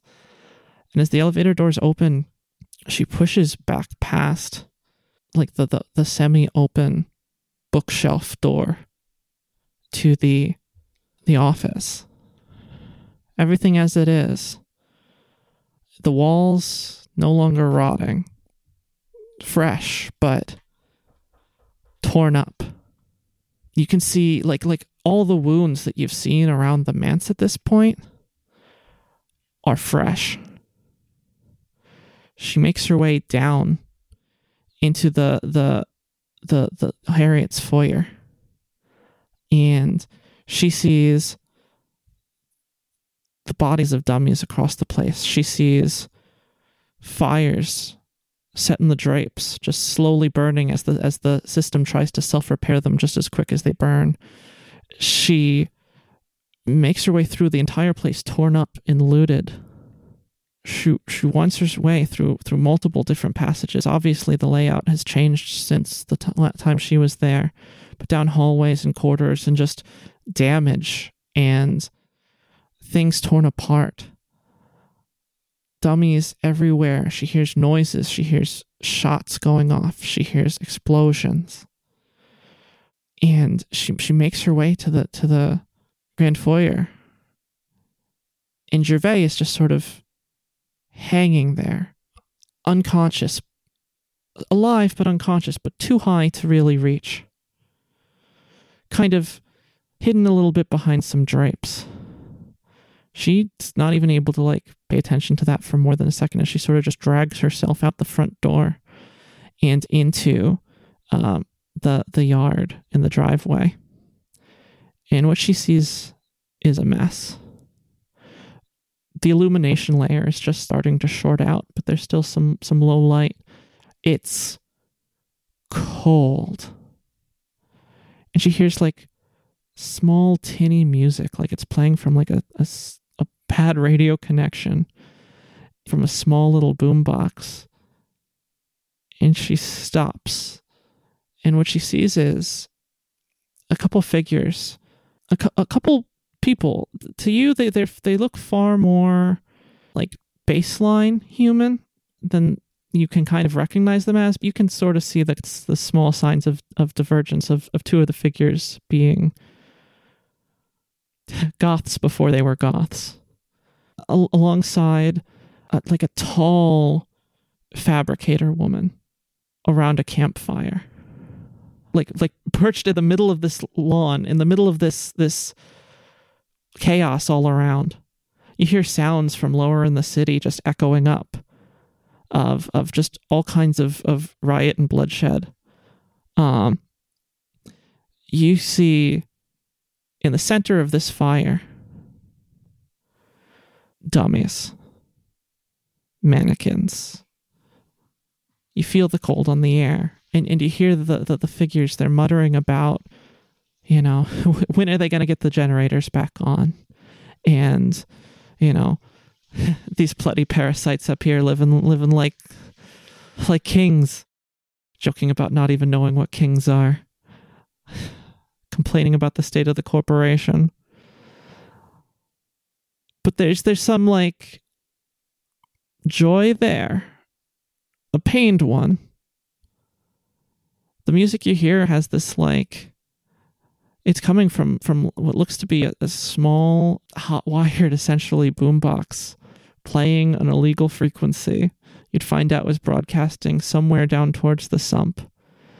Just inspirational tones for the overthrow of the corporation.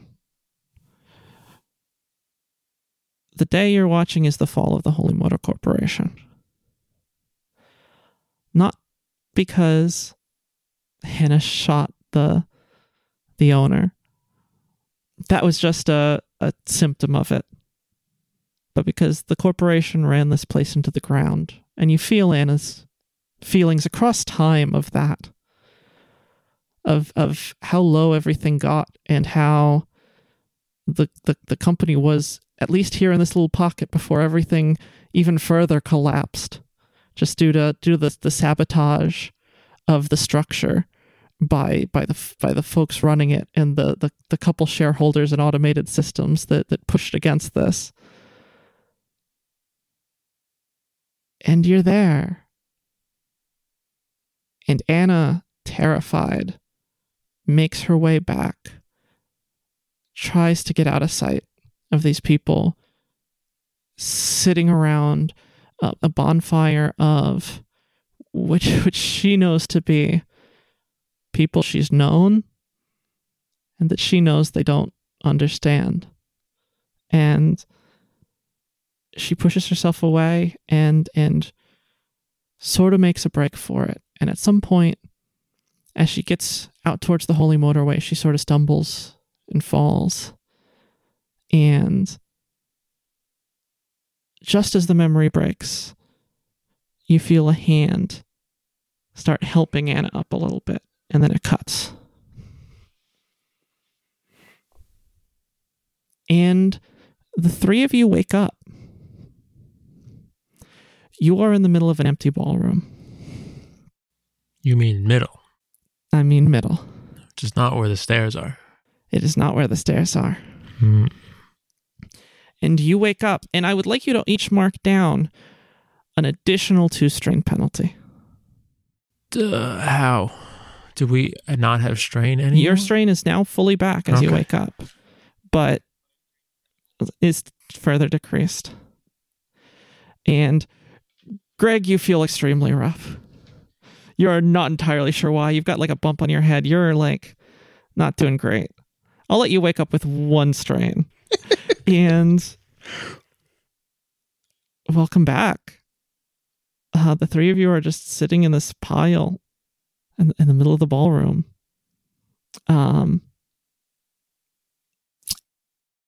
Joe's going to ask Greg, how's your face, even though he has no reason that he should. I don't know. It feels like someone hit me with like a chunk of concrete. What the hell happened? Joe? Did you kill all the fevers? The last thing I remember is me falling down the stairs, so I'm going to say no. I'm going to go with no. I'll go figure. And given that the stairs are over there, I'm assuming it's safe to say we got dragged again? It seems so. I don't know why. I find that way more bothersome than... Is the room still filled with, like, bodies and... Yes. Oh, that's disturbing. Okay. I mean, there's that too, but again, who came in here and dragged us? Side note, the astronaut suit, the helmet has fallen off at this point, and it is just crumpled into a pile. And whatever body was in it is clearly like kind of smashed up at this point. Like the head's got removed, the whole thing. Okay. Good job, Joe. I mean, Can I see if we're on... So the astronaut was on a balcony, right? We're on the main floor. So I can't see the astronaut anymore because it's not leaning over the thing anymore? The helmet has fallen onto the floor you're on. Ah. And the thing's in a pile upstairs there. Okay. I might walk over to the helmet. I might pick it up. It is smashed up. I might bring it over to Ollie. And I might be like, I think I have something to show you. There's something going on. There's something going on here. I don't know what. But I think I was shot by a dead astronaut. Do you know what an astronaut is? No. You wouldn't. No, but you still say that. I got no clue what you were I talking think I about. was shot by some kind of dead astronaut. Like it's the loose syllables you put together. I mean, do you need healing? I don't see any bullet holes in you. I mean, the holes would be in Greg, but no, never mind. You don't need to know that. And then I'm going to take Ollie up to look at up the stairs, to look at the weird guy, the remains of. Oh yeah, it's just this crumpled machine. You can't even really tell like what it is or was.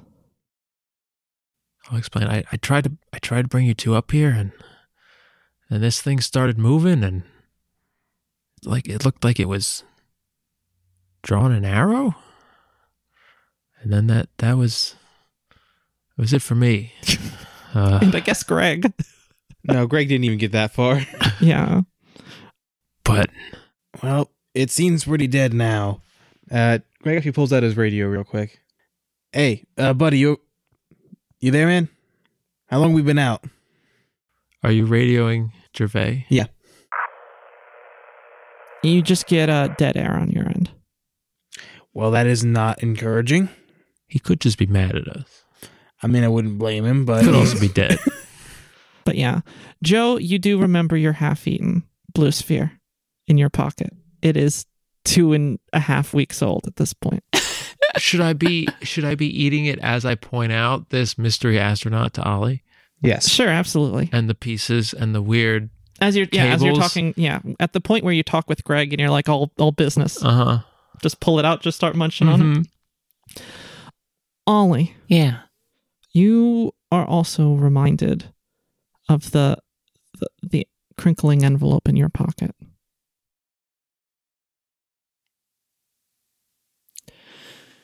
So this astronaut. Oh, Yeah, the astronaut is definitely pressing business. damn! It's good I didn't pay for priority mail.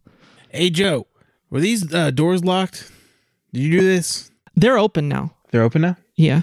Are they all open? Yeah. All right, we were pretty close to the foyer, right? The grand foyer? Yeah. Yes. All right, Greg's going to quickly jog back there to see what's up.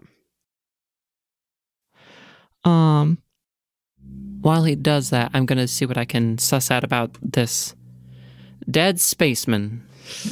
Okay. What are you trying to look for with the spaceman? Which coincidentally is also the name of the protagonist from Dead Space. Correct. Accurate. and what are you looking for with the spaceman? I mean, Worst equal is space. I mean, I'm trying to figure out. Well, I'm guessing I probably don't have much of a background for what his old suit dealio is. But he had cables coming out of him, in some sort of like generator thing. So I'd like to suss out what that situation is. What you said he was actually like hanging off the ground? He wasn't. Some of the cables were hanging up, but as he moved, they sort of fell. Okay. They were all cut, but some of them were just still draping off of things. Gotcha. Yeah. Sure. Roll me mechanics. With pleasure. Difficulty 2 or 3. 3 on this one. Bring it. I shouldn't have said bring it. That is one failure. Okay. Just adds to the mystery of a spaceman. Yeah, I'll give you this. You don't know exactly what it does. The only thing that you get, and I'm gonna give this as just a little gift. The only thing that you get is, for some reason, it makes you think of some of the schematics from the book Miriam gave you, which makes you think of Miriam, which makes you think of the letter, which makes Ollie feel however that feels.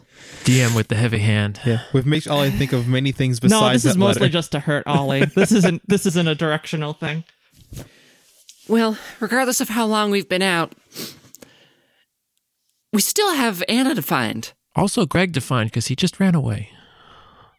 And as we switch to Greg, you've made your way back to the grand foyer just across the courtyard, through that ballroom, and it seems like everything's the same in the ballroom. The same dead dummy amalgam. And as you make your way past that, you just see Gervais hanging up closer to the roof, unconscious, still alive, you could tell, but a little bit out of reach. Well out of reach, in fact, but kind of just like he was as you remembered and as you saw in Anna's memory. He's just sort of hanging there by his strings. Greg gets on his radio. Hey guys, Gervais out of it. I don't know what the hell's going on. Should we come back? Or should we... As you can tell, all the doors are locked. Gervais just sort of like that. I'm going to look towards Ollie and see what she wants to do. I don't know. What's your concern, Greg? We need to get to Anna. Yeah, y'all start heading out. I'll catch up with you soon. I want to know what the hell's going on here. If we have some trouble behind us, well, we've nearly died how many times since we've gotten here? I only have so many fingers, Greg. Exactly. Y'all start heading on up. I'll catch up soon. And that'll help us not die how? All right. What you can tell. Roll me a perception check, Greg. All right. What am I rolling against? You're rolling against 2. Well, that's one advantage, but nothing. Okay. You want to try and reroll one of those? Story point? Yeah. Yeah, all right. I'll reroll. All right, then that's a success and one advantage. Okay. Yeah. Or 2 advantage, rather. Yeah. Recovering a strain. What you notice is that a tiny little dribble of like green dye hits the ground.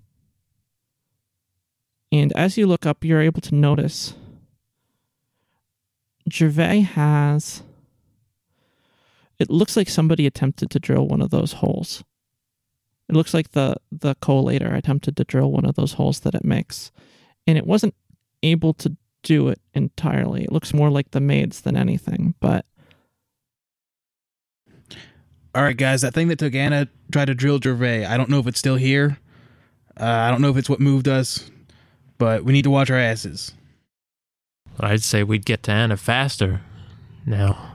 Okay. Yeah. You're going to make your way? Yeah, there's nothing else I can do here unless it's like in the room with us, but Yeah, I'm no problem. heading back to meet up with them. All right, so you head back to the other ballroom, and the three of you head out towards the room in the hallway. What you notice is, interestingly enough, those two doorways on the ground floor, as we wait for Greg to get back, they have a little bit of an inset, but wherever the hallway is, it's just bricked off by like a sheer, featureless gray wall.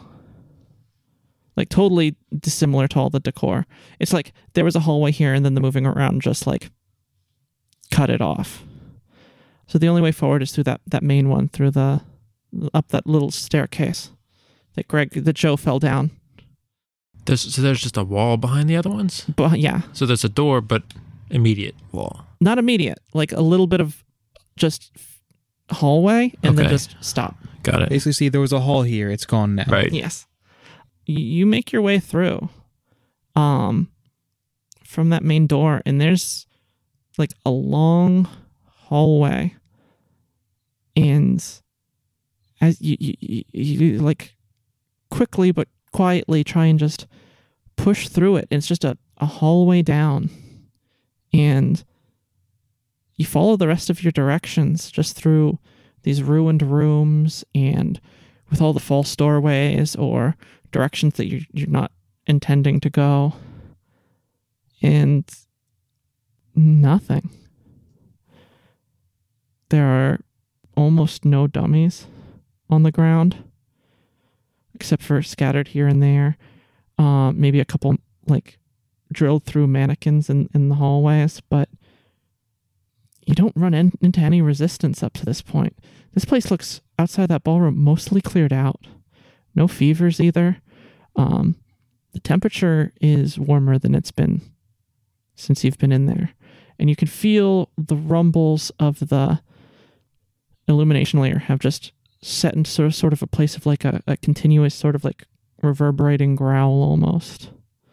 Through the couple windows that you are able to see through that have some access to either the illumination layer or either like right up against it or are able to like see across to it, it's like glowing kind of faintly. And as you make your way up a staircase at the end of one of these hallways, it's just a platform. And above it, a small square trapdoor with a drawstring.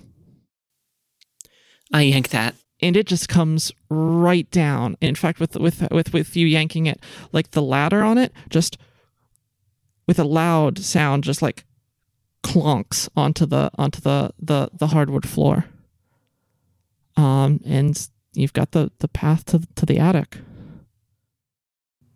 Greg heads up. I was right behind him. And Joe?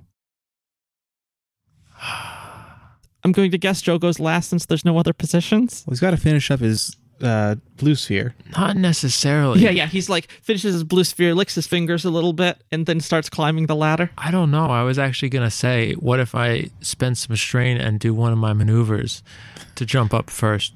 Just That's straight actually up the even hole. better. Absolutely do it. Yeah. So you do that. Take the strain. All right. And it's medium distance, so that's that much. But like, yeah, you finish off your blue sphere. It's only mildly terribly stale. But that's enough for Joe. Like I said, lick your fingers, and then you look like you're about to like do the like get yourself on the ladder, like real sturdy, and instead you just do a little hop up and catch yourself on the thing and use the momentum to pull yourself right up, right behind them.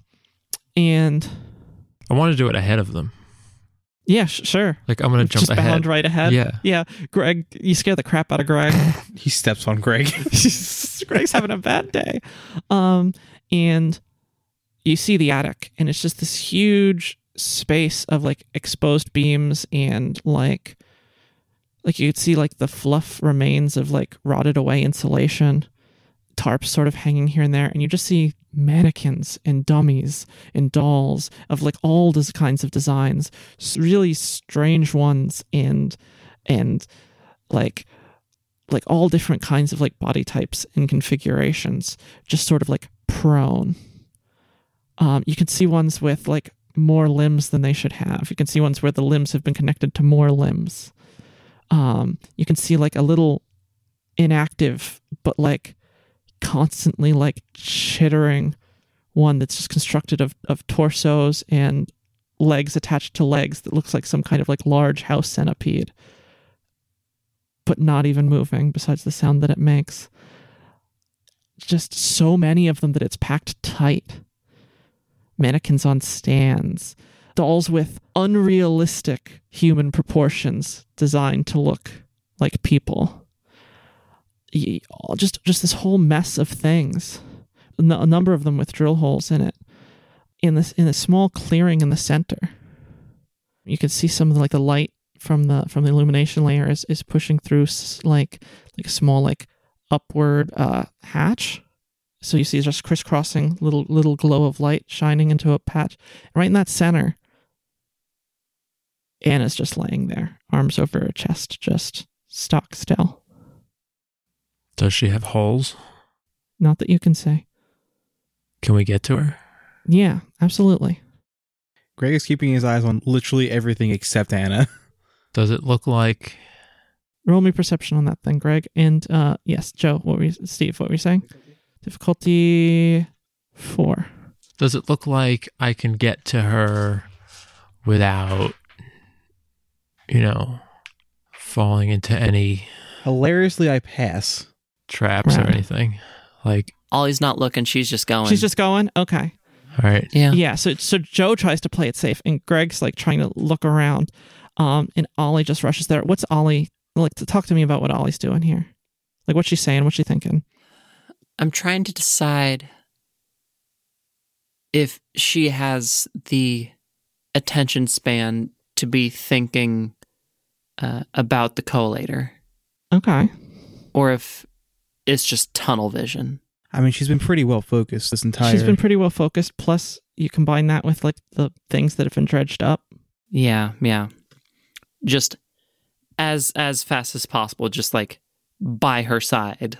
Okay. Yeah, you rush right over there. Is there anything you try and say? Is there anything you try and do? You're like right there up at her.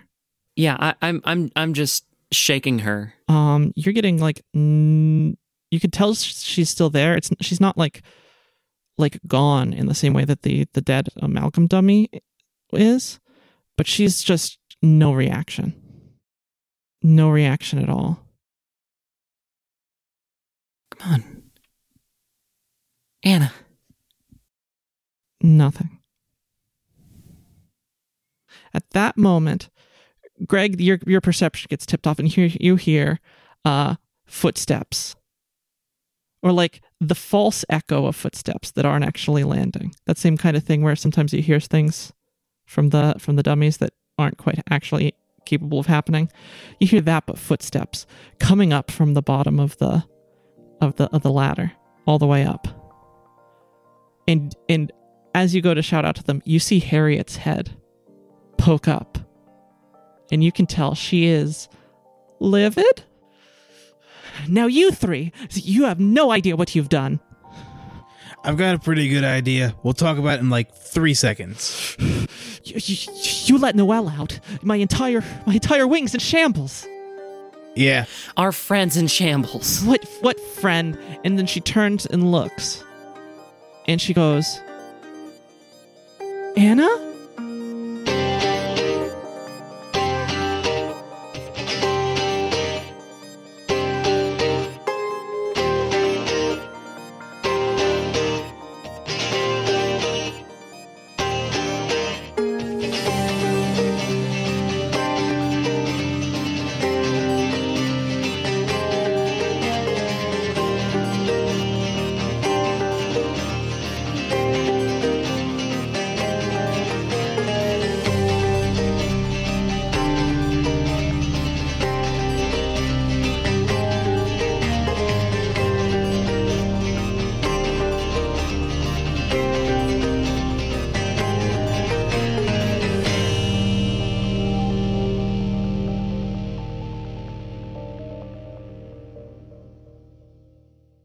You coming after my fluffy boys? Yeah. You coming after my fluffy boys? What you gonna do with my fluffy boys?